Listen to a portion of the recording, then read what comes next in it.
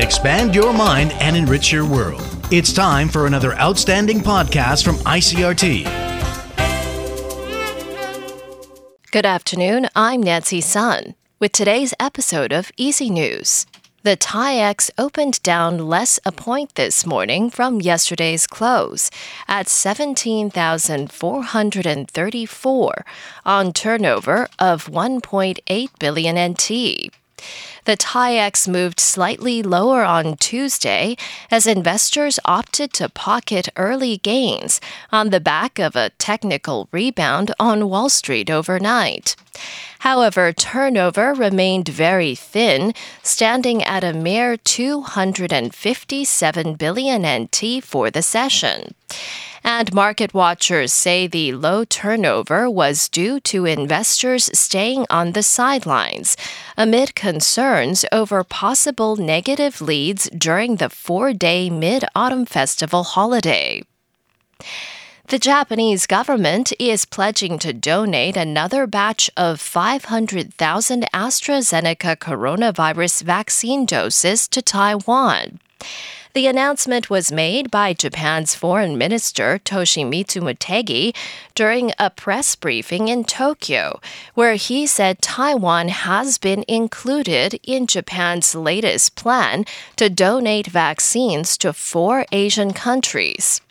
The donation to Taiwan will be the 5th time that Japan has chosen to ship vaccines here. The Ministry of Foreign Affairs here in Taiwan is once again expressing gratitude to Tokyo over the latest pledge of vaccine donations and is describing the move as another true act of deep friendship between the two countries. Siemens Gamesa Renewable Energy has inaugurated Taiwan's first nacelle assembly plant. The assembly plant is located at Taichung Port and is the first such plant dedicated to offshore nacelles outside of Europe. Speaking at the inauguration ceremony, Vice Premier Shen Rongjing described completion of the plant as a milestone for Taiwan's efforts to become a regional hub for the offshore wind farm industry. And Shen went on to say that the assembly facility is also a major step forward in localizing the supply chain for offshore nacelles. Siemens Games says that the output at the plant will be able to meet demand for Ørsted's greater Zhanghua 1, 2, and 3 offshore wind farm projects and ensure that all future assembly can be carried out here in Taiwan. In international news, polls will soon close in California, where millions of people are voting on whether to recall Governor Gavin Newsom. A Trump-supporting Republican is leading the pack of people on the ballot to replace the current governor.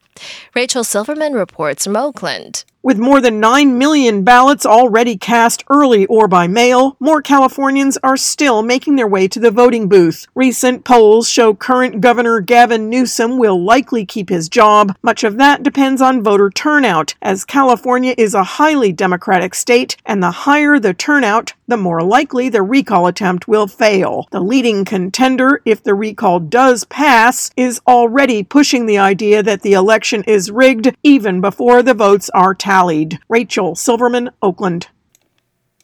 The Mexican government says it has successfully completed a 3-month push to provide coronavirus vaccines to all adult residents of communities along its border with the United States. Mexico said that when it began the effort in June, it hoped the mass vaccinations would aid in lifting pandemic restrictions on non-essential travel across the border. But that has not yet occurred.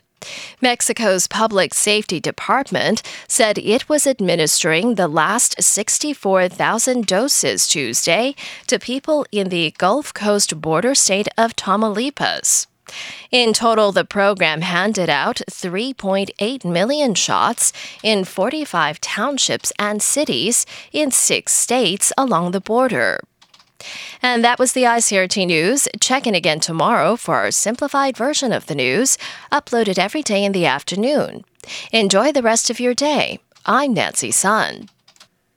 Hey there. I hope you've enjoyed today's episode.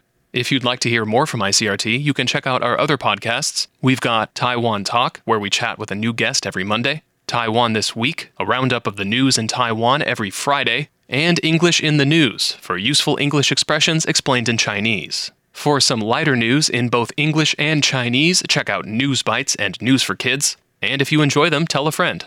Thanks for listening.